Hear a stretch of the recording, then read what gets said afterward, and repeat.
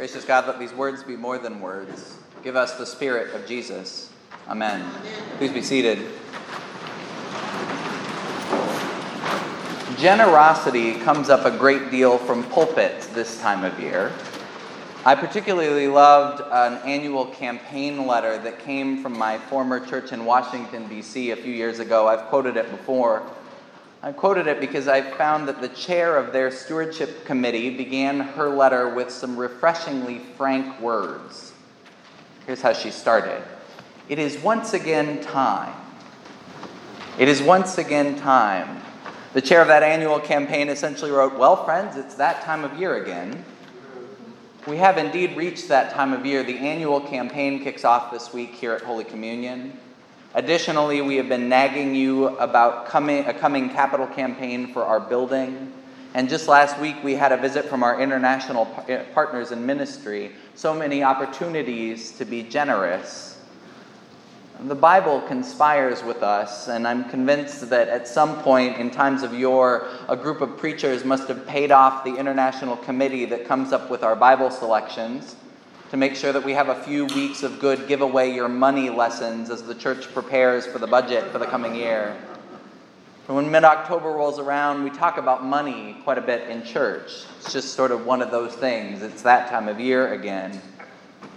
Today I want to talk about generosity, and I'll talk a bit about money, but I want to talk about more than money today.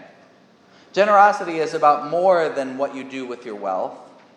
Jesus wasn't concerned about getting money for his church or his capital campaign when he talked to the rich young ruler. He was concerned about the state of the man's soul. After Jesus tells him to sell what he owns and give the money to the poor, the man was dismayed, we hear. The man was dismayed at this statement and went away saddened because he had many possessions. And the possessions keep him from following Jesus. This is the only story in the whole of the New Testament where someone is invited to follow Jesus and he doesn't end up following. Jesus interacted with a great number of wealthy people. Mary Magdalene, part of his inner circle, she was wealthy. Nicodemus and Joseph of Arimathea, powerful, wealthy landowners, they were part of his circle. Jesus walked with the rich and the poor alike. He didn't tell all of them to sell all of their possessions. I think this young guy was different. His wealth, his possessions, they owned him. They confined him. The rich young man is a pre-Dickensian Ebenezer Scrooge. He misses out on the grace, the freedom, the joy of Jesus' disciples. He walks away. It is in this sense that generosity matters. Of course, what you do with your money matters, but more than dollar amounts, more than donor levels, our interior orientation matters. In another place in Scripture, Jesus says, seek first the kingdom of God. First. And all these things will be added to you. When I meet with couples for premarital counseling, one of the pieces of homework I give them during our sessions is to do a pie chart budget. I tell them that money is a factor in the overwhelming majority of divorces. Conversation about money is essential to a healthy marriage. It's essential to a healthy life. So I ask these couples to prepare a budget, to make a visual representation of that budget. I don't ask for exact figures, but I do ask to see percentages. In the midst of all this, specifically, I say it multiple times as I assign the homework, I ask them to have a conversation about savings and about giving. To come back to our next session ready to talk about what they are saving for, where they are giving their money away. You'd be surprised how often couples forget this important part of the homework. My grandmother's generation used to say that before you did anything else with your money, you set aside 10% for your tithe and 10% in savings. Too few of us are saving. We hear the news reports all the time. We tend to think about money from scarcity these days. We don't practice putting a little money away. So I remind couples, talk about why you're saving. for what you are saving. It changes the conversation around money. Why we are saving tends to be a pretty hopeful conversation. You talk about education, a dream house, retirement, vacations. And couples also forget the second part of the homework. Too often in our culture, we treat generosity as a last fruit. We give $20 here or there. We say, I can spare that bit of money. The Bible asks us to do the opposite. The Bible asks God's people to give away their first fruits. Do you have a practice of generosity? Do you have a consistent practice that you start out your conversations about money with? You could set up an auto debit on the first of the month, just like your rent. Pull some money out to give away. Give away a percentage of your income, even if it's not 10%. Do it as a percentage. Give so that you notice. And do it first. Make it a priority. Incidentally, I have this conversation with couples because they ask me to help them plan for a marriage, not just a wedding. I recommend the practice to everyone, single or coupled, married or divorced. Build a budget. Know what you are saving. Know what you're giving away. When we practice generosity with our money, we do it because money is a measure of what we value.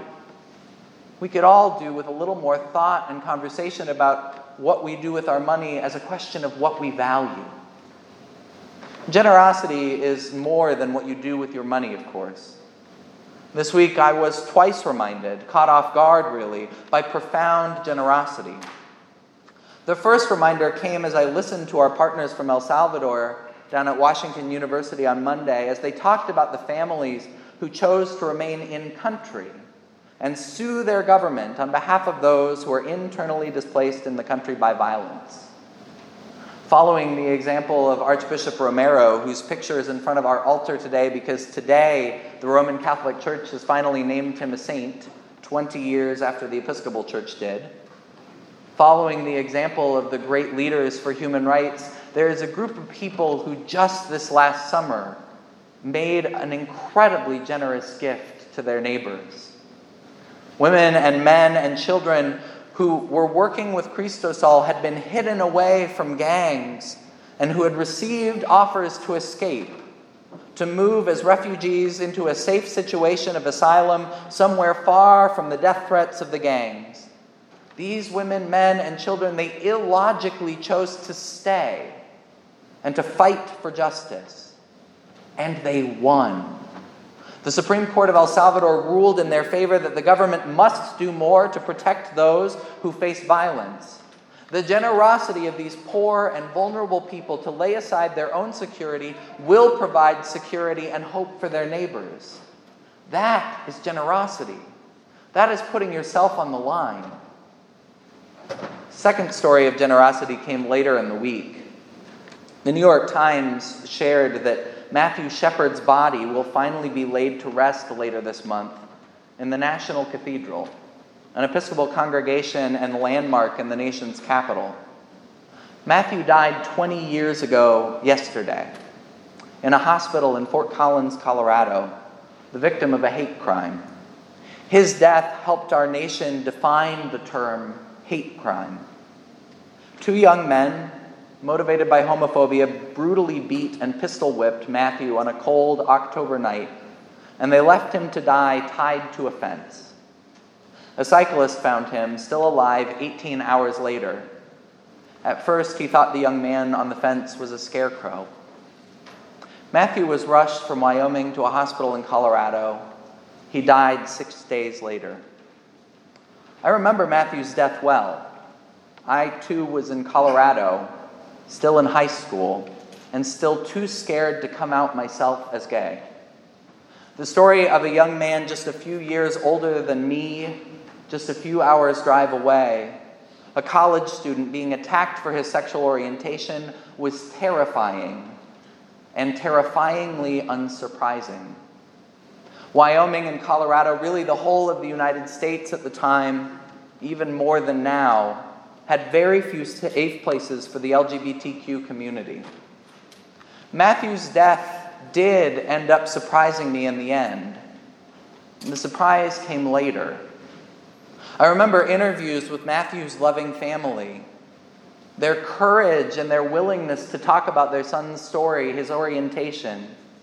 I remember the images of the packed funeral in Wyoming. The Episcopal church that Matthew grew up in was too small to hold the crowd, so they were live broadcasting it in other churches around town.